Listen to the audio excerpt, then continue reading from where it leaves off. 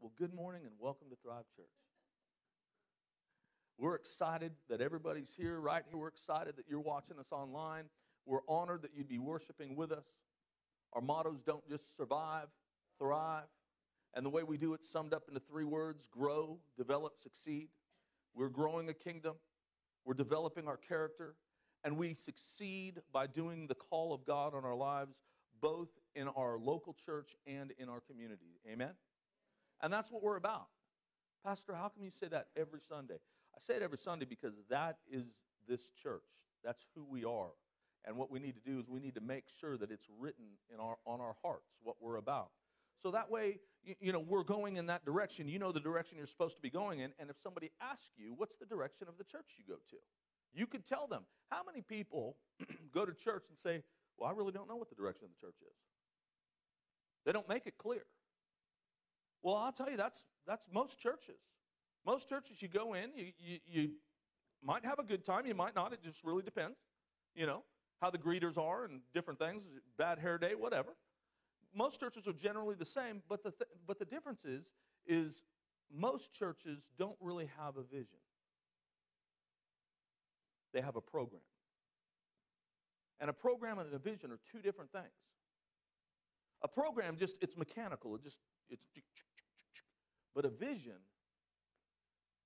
all of a sudden your heart starts pumping. Blood starts flowing through your veins, and you get excited. You can see it. It's kind of like when I think about steak. I love steak. And I have a vision, and I can see it. And when I see it, my heart starts pumping. My mouth right now, it's starting to water. That's kind of like vision, what we're supposed to have in Christ Jesus. And a couple weeks ago, we started this about reigniting our dreams. And that's what we need to do, is all of us have had dreams and passions and desires. And I'll tell you what, one day you woke up, you were a little bit older, and life has just come and passed by, and you're like, what happened? And so you ended up giving up on your dreams, your visions, your passions, and stuff like that, because you ended up being 30, 40, 50, 60, 70, 80, whatever. But God's calls without repentance. If you dare to reignite that passion again, God will open it up to you, and He will fulfill the desires of your heart. So we need to start dreaming again. Proverbs 29:18 in the Message Bible says, if people can't see what God is doing, they stumble all over themselves. In other words, if people can't see what God's doing in their lives, in the church, in the Word, when they open up the Bible, if they can't see, then what happens is they're blinded to what God is doing, and their life ends up in chaos. You become real chaotic. Then it goes on to say, but when they attend to what He reveals, they are most blessed. So people who pay attention to, people who do what God reveals, they handle it correctly, they manage it correctly, people who handle it, those people they're the most rewarded, they're the most happy, they're the most satisfied, and that's because they know what life is all about. See, you know what life is all about when you visualize and see God's plan, because He reveals it. In our last message, what we talked about is we talked about how dreams speak to us, the language, God's language is dreams. And this morning we're going to, what I said we were going to do when I got back is I'm going to teach you how to hear God's voice. And so many people, is it me, is it God, or it's the devil? And I can sum it up real easy, but I'm going to teach it a little bit different. If it's you, it's always going to be about you. It's always going to promote you. It's about self. If it's God, it's always going to promote others. It's always going to be defined in His Word. It won't be outside the parameter of His Word. It's always going to be in love. Is it the devil? There's always going to be some type of sin attached to it. That's an easy way to figure it out. Well, how do I know? You got to read the Bible. Because if you don't know your Bible, you are not going to be able to put the litmus test, you won't be able to put that test to who it is. But you'll always know if it's you, because all you got to do, it's all about me. That one you'll know, but God and the devil is a little bit more difficult, You have to know your Bible. You got to get into the Word of God. I'm going to tell you, people say, oh man, the Bible, it's so hard, Well, then stop reading the King James. Find a translation that you can understand and ask the Holy Spirit to reveal to you the truth in the Word. Because every translation that's done by man has some man errors in it. The Word of God itself is without error, but anytime man puts something into it, he puts a slant into it, his own slant, his own doctrinal slant. So do that. In Acts chapter 2 and verse 17, it says, in the last days, God says, I will pour out my Spirit on all people. You know what he's saying? He just said the Spirit of God is going to intensify as the days get closer to the coming of Jesus. Now, do you believe the days are getting closer? Well, then the Spirit is supposed to intensify. That's what he said. So for all those people that are like, oh, I don't know, that's kind of weird, the Holy Spirit's moving it. He said it was going to happen. All right. This is what he said was going to happen. He said, your sons and daughters will prophesy. Your young men will see visions. Your old men will dream dreams. So God is going to give three things right here: prophecy, vision, and dreams. And you know what all these things have in common? Nothing has happened yet. Prophecy, he's going to show you something that hasn't happened yet. Vision, he's going to show you something that hasn't happened yet. Dreams, he's going to show you something that hasn't happened yet. That's what he wants to do. He wants to tell us our future. He wants to give it to us. Dreams is the way he communicates with us, besides the Word and besides maybe the Spirit. Maybe he'll reveal something to you like, don't go there. And you're like, well, I kind of want to go there, and don't touch that. And you know what happens? We're all kids. We're his kids too. But we're all kids. So when Mama says don't go in the cookie jar, where do you go when she's not looking? Well, when you know God is always looking, you keep your hands out of the cookie jar. But a lot of times we forget God's looking, so we put our hands in the cookie jar. Like when God said, hey, Adam, where are you? You mean to tell me he didn't know where Adam was? When he's omnipresent? Hey, Kim, were your hands in the cookie jar? No. Come on. All right. So today, what I want to do is our mission today is to hear the voice of God. Because the closer that we get to the end, God wants to speak to us. He wants to reveal to us his truth. We're going to take a look at Habakkuk. And we're going to start off with that story. He was an Old Testament prophet, and an Old Testament prophet was called a seer. And what is a seer? That means he saw things. He visualized. He saw things, future events to happen. And so what happens is Habakkuk is looking at all the terrible conditions that are going on in his world. And he's wondering how these Babylonians are just some evil people. I mean, they would get people with hooks and these sticks, and they would hook them like fish. And I mean, they were evil. They were, And he just didn't understand what was going on. So he cries out to the Lord, and he basically says, God, where are you?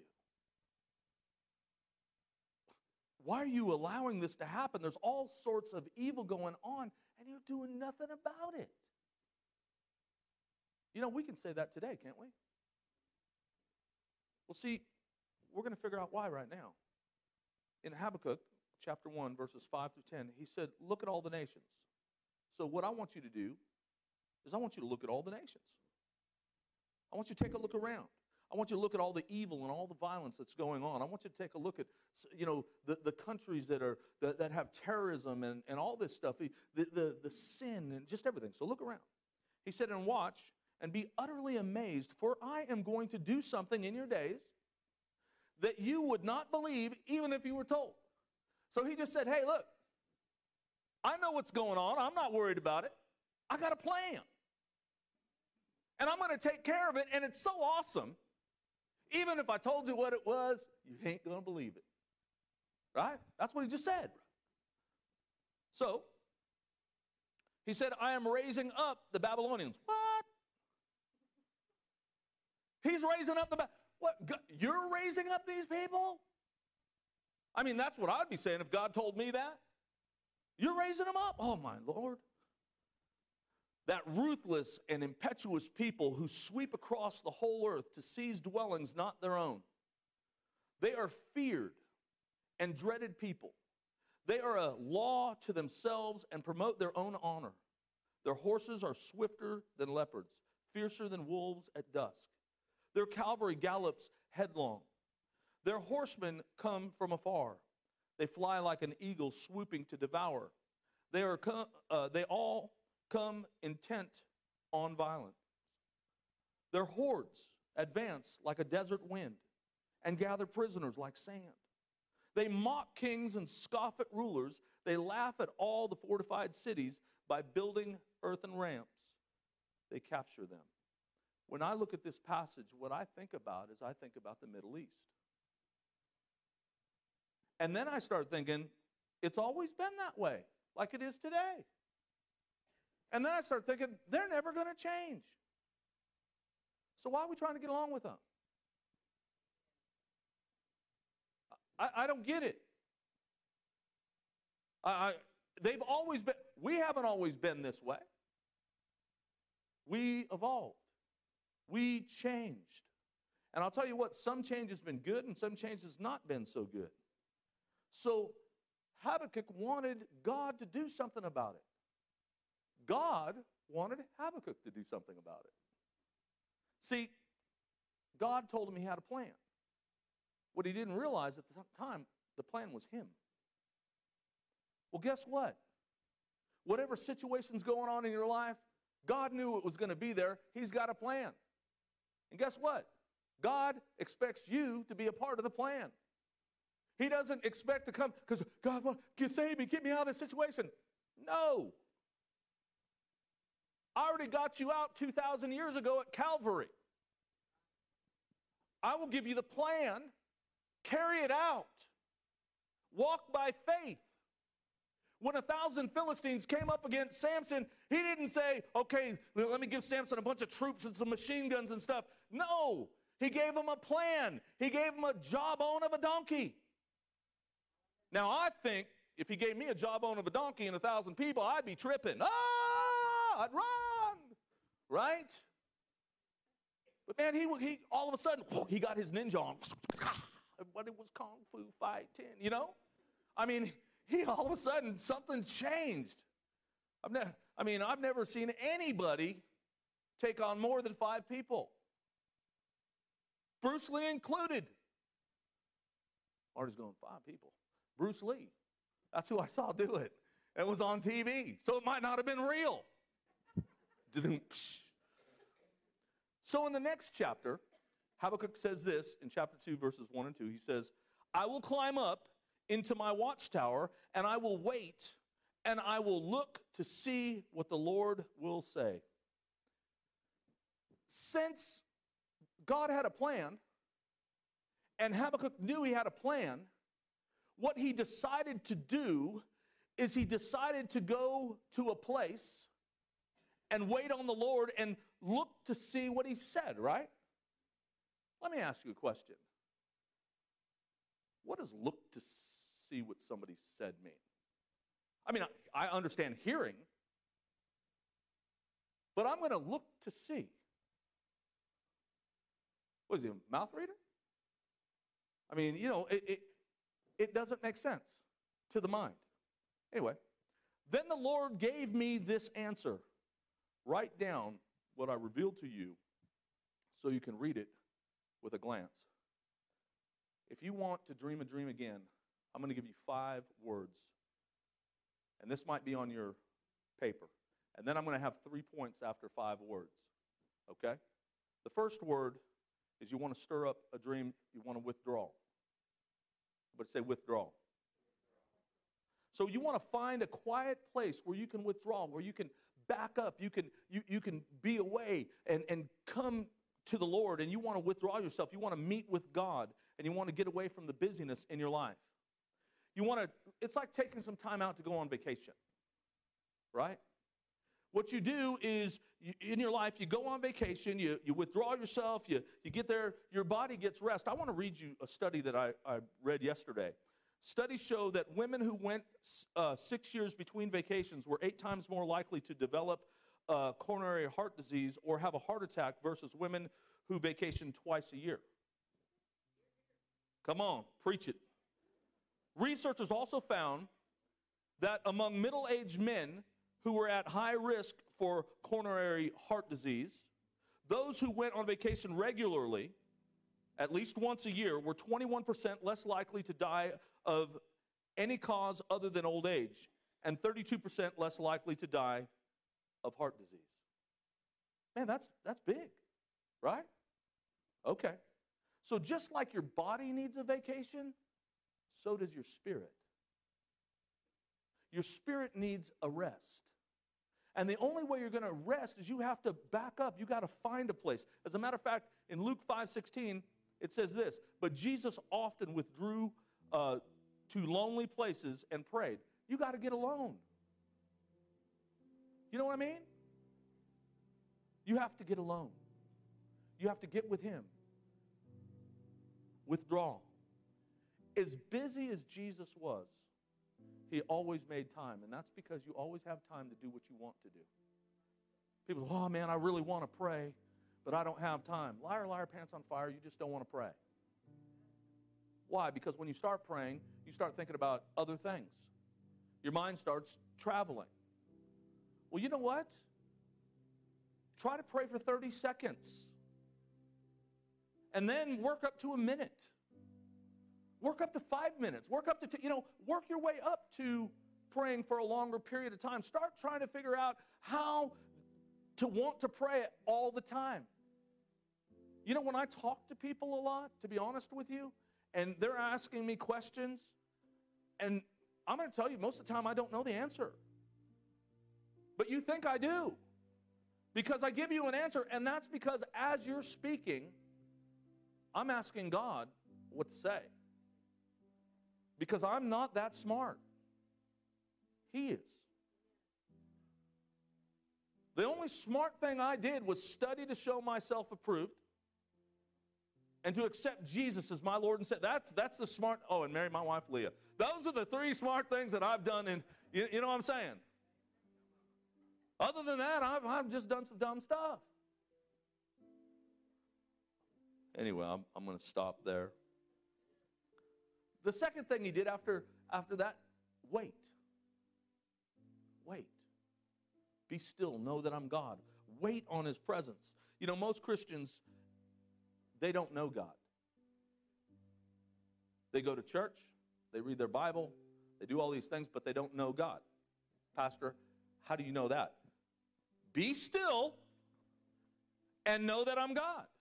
If you can't be still, if you always have something to say, if you can't just blank everything out and just wait, you'll never know God. That's how you know him. You have to be still. You have to wait on him. I'm not saying he doesn't touch every Christian. I'm talking about knowing him. There's a difference between being touched by him and knowing him. When you know him, your life starts changing. When you're touched by him, you just have an emotional experience. And there's nothing wrong with an emotional experience with God because he created our emotions, but he wants us to know him. He wants us to so know him that everyone we come into contact with, we are the Christian that the devil has warned them about.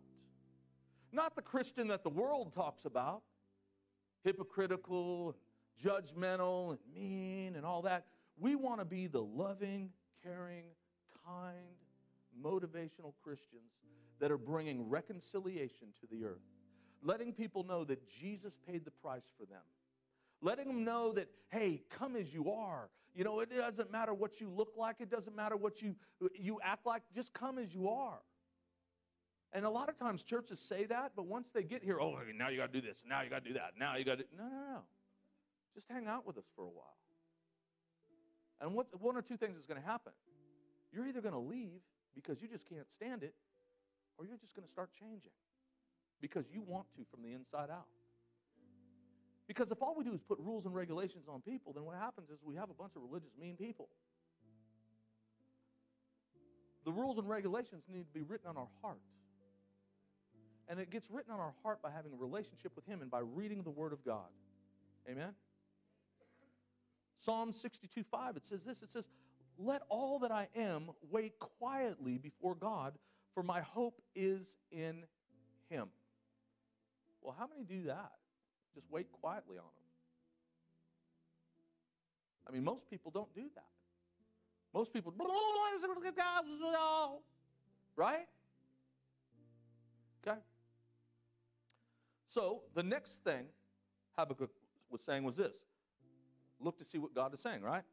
So that to me, that means read God's Word. Look to see what He's saying. Open up the Bible. Take a look at it. Some of you need to stop listening for a voice and start looking for a verse. Trust me, that's good right there. Oh, God, speak to me, speak to me, speak to me. I want to hear your voice. Read His Word. You will hear His voice.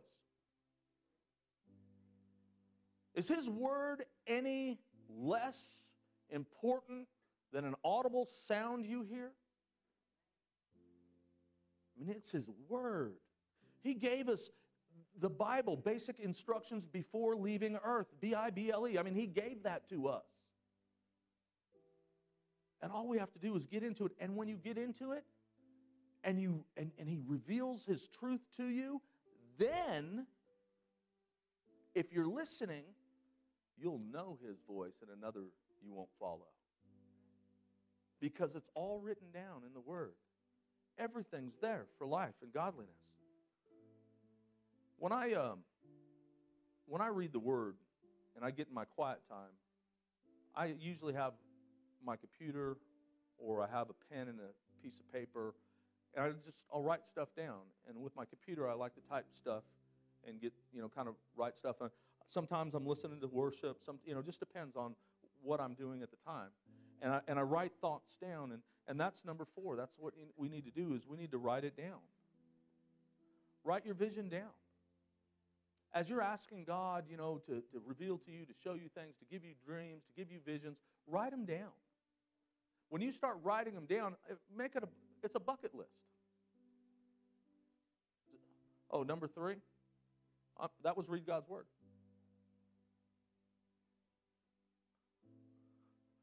Okay. So write it down. And when you write it down, man, I'm telling you, write the crazy stuff down. The stuff that just seems, if you want to go to Ireland, write it down. I do. I want to go play golf there. I want to ride a Harley over there. That's what I want to do. Write it down. And you know what? Don't go chasing after it. Don't make it happen, in other words. Because if you are trying to make it happen, what if God didn't give you that dream that you wrote down? And then what if the other dreams God gave to you that are on your bucket list? Then you're going to go chasing your whole life a dream that God has never given you. I've had so many people tell me, they wanted to be pastors, they wanted to do this, they wanted to do that, who were never really that, even though they wanted to do it, that was not really what God called them to do. They just saw, hey, that looks good. I like that. And they start chasing that instead of letting an opportunity. This is how you do it. You let the opportunity come to you and allow God to give you the opportunity to do things, and then move in that opportunity when God opens it up and reveals it to you. That's how you do it. But write it down. And then he said, what did he say? Habakkuk said this. You got to write it down because he said, read it with a glance. So review it. Review your list. Take a look at it periodically. And you know what? God might say, hey, you know what? That one right there, that wasn't me. And you'll go, because all of a sudden you'll be like, I really don't want to do that. And you start crossing it off. But he might give you something else to write down. And I would also write down and review. This is what I'd write down. I'd write down the things that I've accomplished. I'd start checking off my bucket list. I have things that are checked off on my bucket list. That Harley Davidson was one of them. I asked God specifically for a Road King, and I got it. Now, I didn't get it that year. I didn't get it in 2 years. I got it like 8 years later. The opportunity came around. And I was like, thank you, Jesus. And you know what? It's paid off. That's what's awesome about it. God pays stuff off. God doesn't want us in great debt. Amen? All right. So my question to you is, what are you seeing now? What are you seeing right now? In Ephesians chapter 1 and verse 17, I pray this prayer a lot. Paul writes this, I keep asking that the God of our Lord Jesus Christ, the glorious Father, may give you the spirit of wisdom and revelation so that you may know him better. I pray that the eyes of your heart, so your heart has eyes, may be enlightened in order that you may know the hope to which he has called you, the riches of his glorious inheritance in his holy people.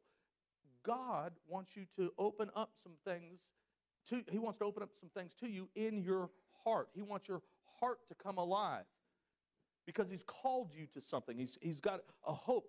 And the word hope, he's not going, I wish they would do this and I wish that. No, confident expectation of good.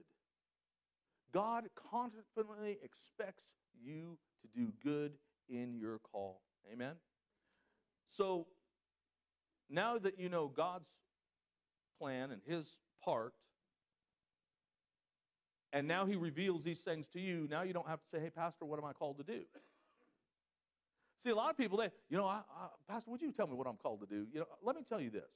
If I tell you you're called to be a missionary in Tanzania, you better take me with you because you need to know when it's time to come back.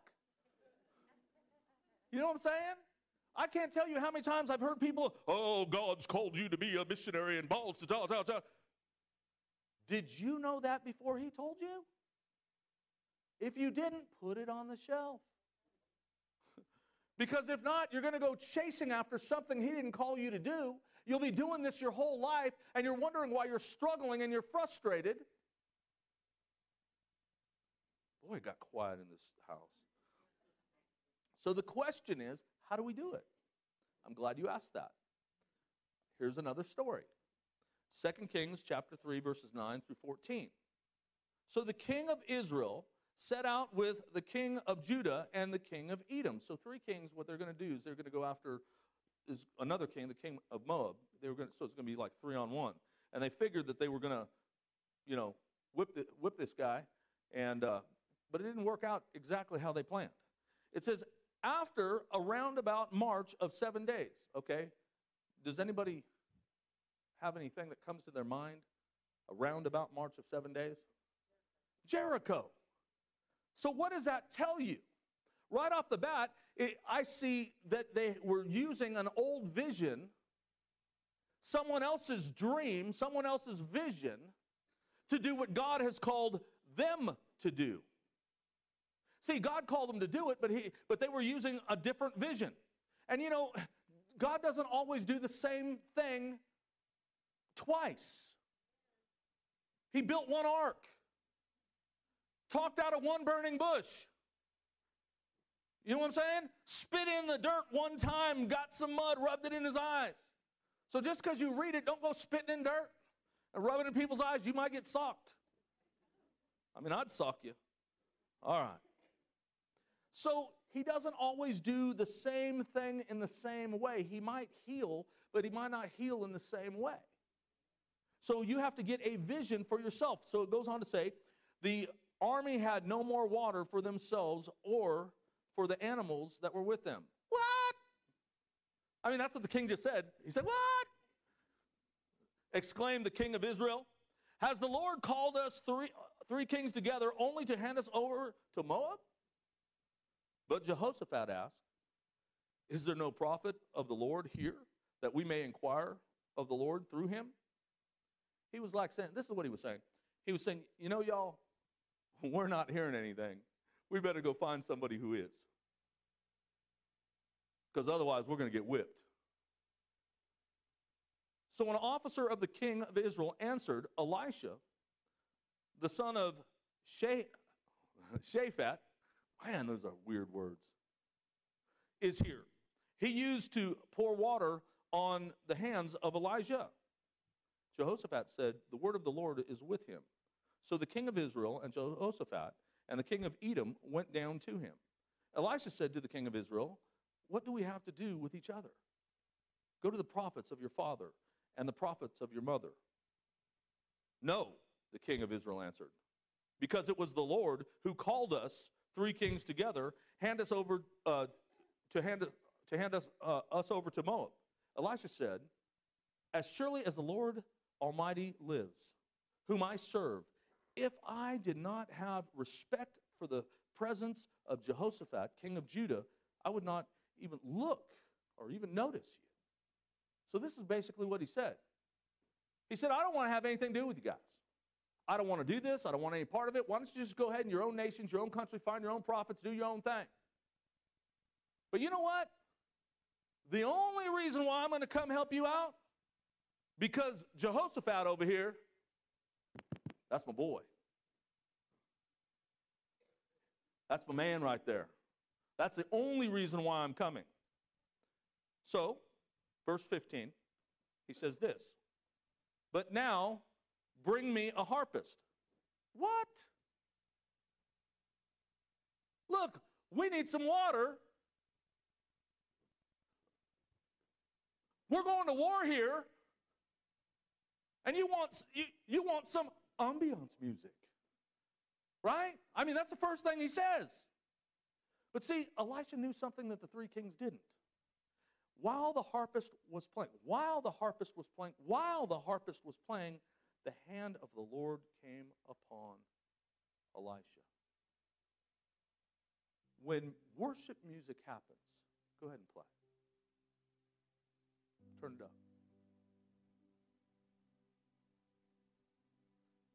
It changes the atmosphere.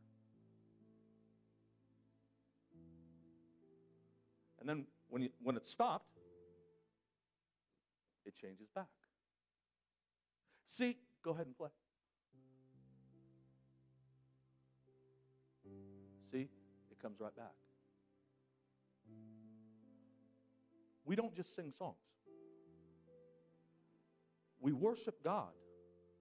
We're not just watching a band. We worship God. And the reason why we worship God is so the hand of the Lord comes upon us. See, your waters are dry. Your ditches have no water in it. And God wants to fill them up. And it starts in worship. As a matter of fact, play through the whole rest of the service. It's good. So, when we get to that place to where we're starting to connect with God, then all of a sudden, we start seeing the vision. We start seeing what God wants us to do. The plan that God has, He starts revealing it to us. So my point is this, you're going to probably have to get into the presence of God because dreams are birthed in His presence. 2 Kings 3:16 says, and He said this, is what the Lord says, make this valley full of ditches. If you want to believe something great, what you're going to have to do is you're going to have to do something. You can't just believe something great, see this vision, and just sit on the couch and, turn on Netflix and wait for it to come to you. You have to go do something for it to happen. And that's because, number 2, dreams go from inspiration to participation. It's one thing to say that you want to be the hands and feet of God, and it's another thing to be the hands and feet of God. There's a lot of people who say, yeah, we want to do this, and we want to, and you know what? 10 years later, they're saying the same thing. And they've not taken one step toward that dream. You have to, when we got called to the ministry, we left a very lucrative career. I was an engineer with a Class 1 railroad. I was making a lot of money. and I was getting a $40,000 a year raise that September, or go to Bible college. And what did I do? I opted to go to Bible college because I knew God had something for my life. And so I envisioned and I visioned being a teacher of the Word of God, being a minister of the gospel. I envisioned that, but unless I did something about it, I would still be at the railroad playing with trains. I opened up a job for somebody else. That's great. And God, this whole time, has been taking care of us. He's always had His hand on us. Verses 17 through 18. It says, "For this is what the Lord says. You will neither see or neither you will see neither wind nor rain." Why did He say that?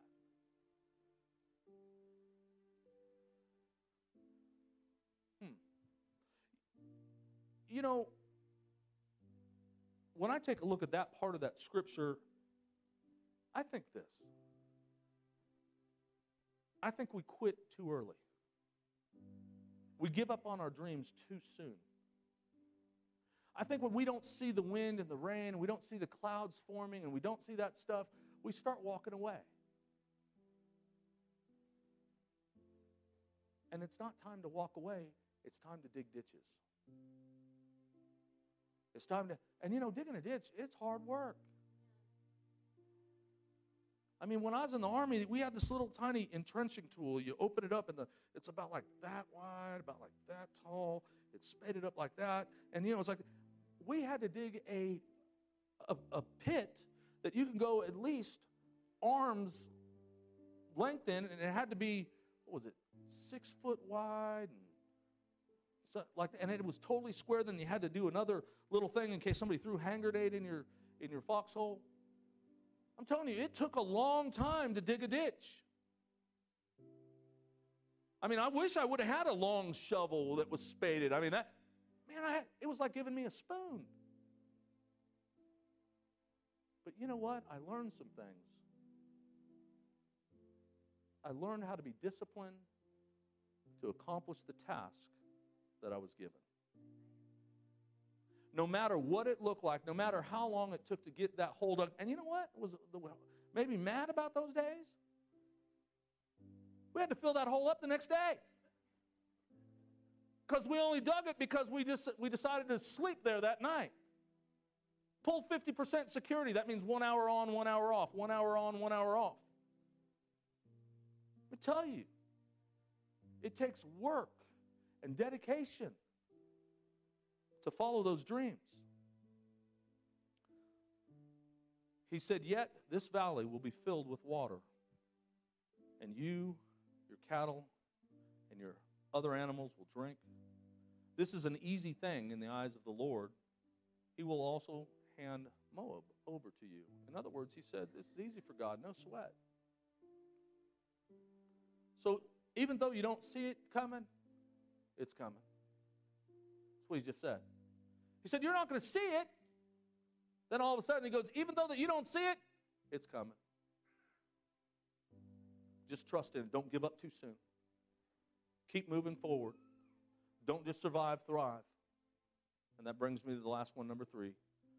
Dreams continue regardless of what is seen.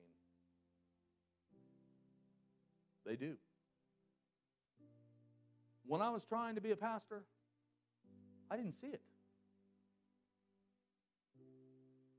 I mean, I saw me just going backwards, and, you know, I was a youth pastor for 12 years, and I'm thinking, you know, no opportunities coming my way. Nobody was helping me out. And then I got to a point to where I didn't want to be a pastor. And guess what? That's when he called me to pastor. I was praying. We used to pray every day at the church that we were at in Virginia. I mean, 7 days a week we'd come in and we'd pray. And people from the high schools and stuff like that. I had about 40 teenagers that would pray every day. We had 100 teenagers in our youth group. The teenagers, we started it from a youth camp. And we prayed every day. And then when school came around, they said, Pastor Rick, can we still keep praying? I said, yeah. And so we prayed. And so then they came in. Then the adults, I think we just guilted them to death. They started coming in and praying with us. But it took them about a year or two to come in with us. But we didn't stop. We were relentless. Well, during that time, we built a sanctuary, and we got into the big sanctuary, and we're praying in the big sanctuary, and I was just frustrated. And Becky Grubb, she comes up to me, and she said, Pastor Rick, can I talk to you? I said, yeah. She said, look, she said, I've been watching you, and I see this cloud following you, and it's a dark cloud, and it keeps striking you down with like lightning. And she goes, but you just keep getting up, and you kind of pray it away, and it keeps coming back. I said, all right. So I went home. That night, I'm thinking, I'm meditating on the Lord. Leah went to bed. And I really felt the Holy Spirit speak to me. He said, I'm calling you to be a senior pastor. I'm like, great. Leah's going to love this one. So I go upstairs. I said, hey, honey.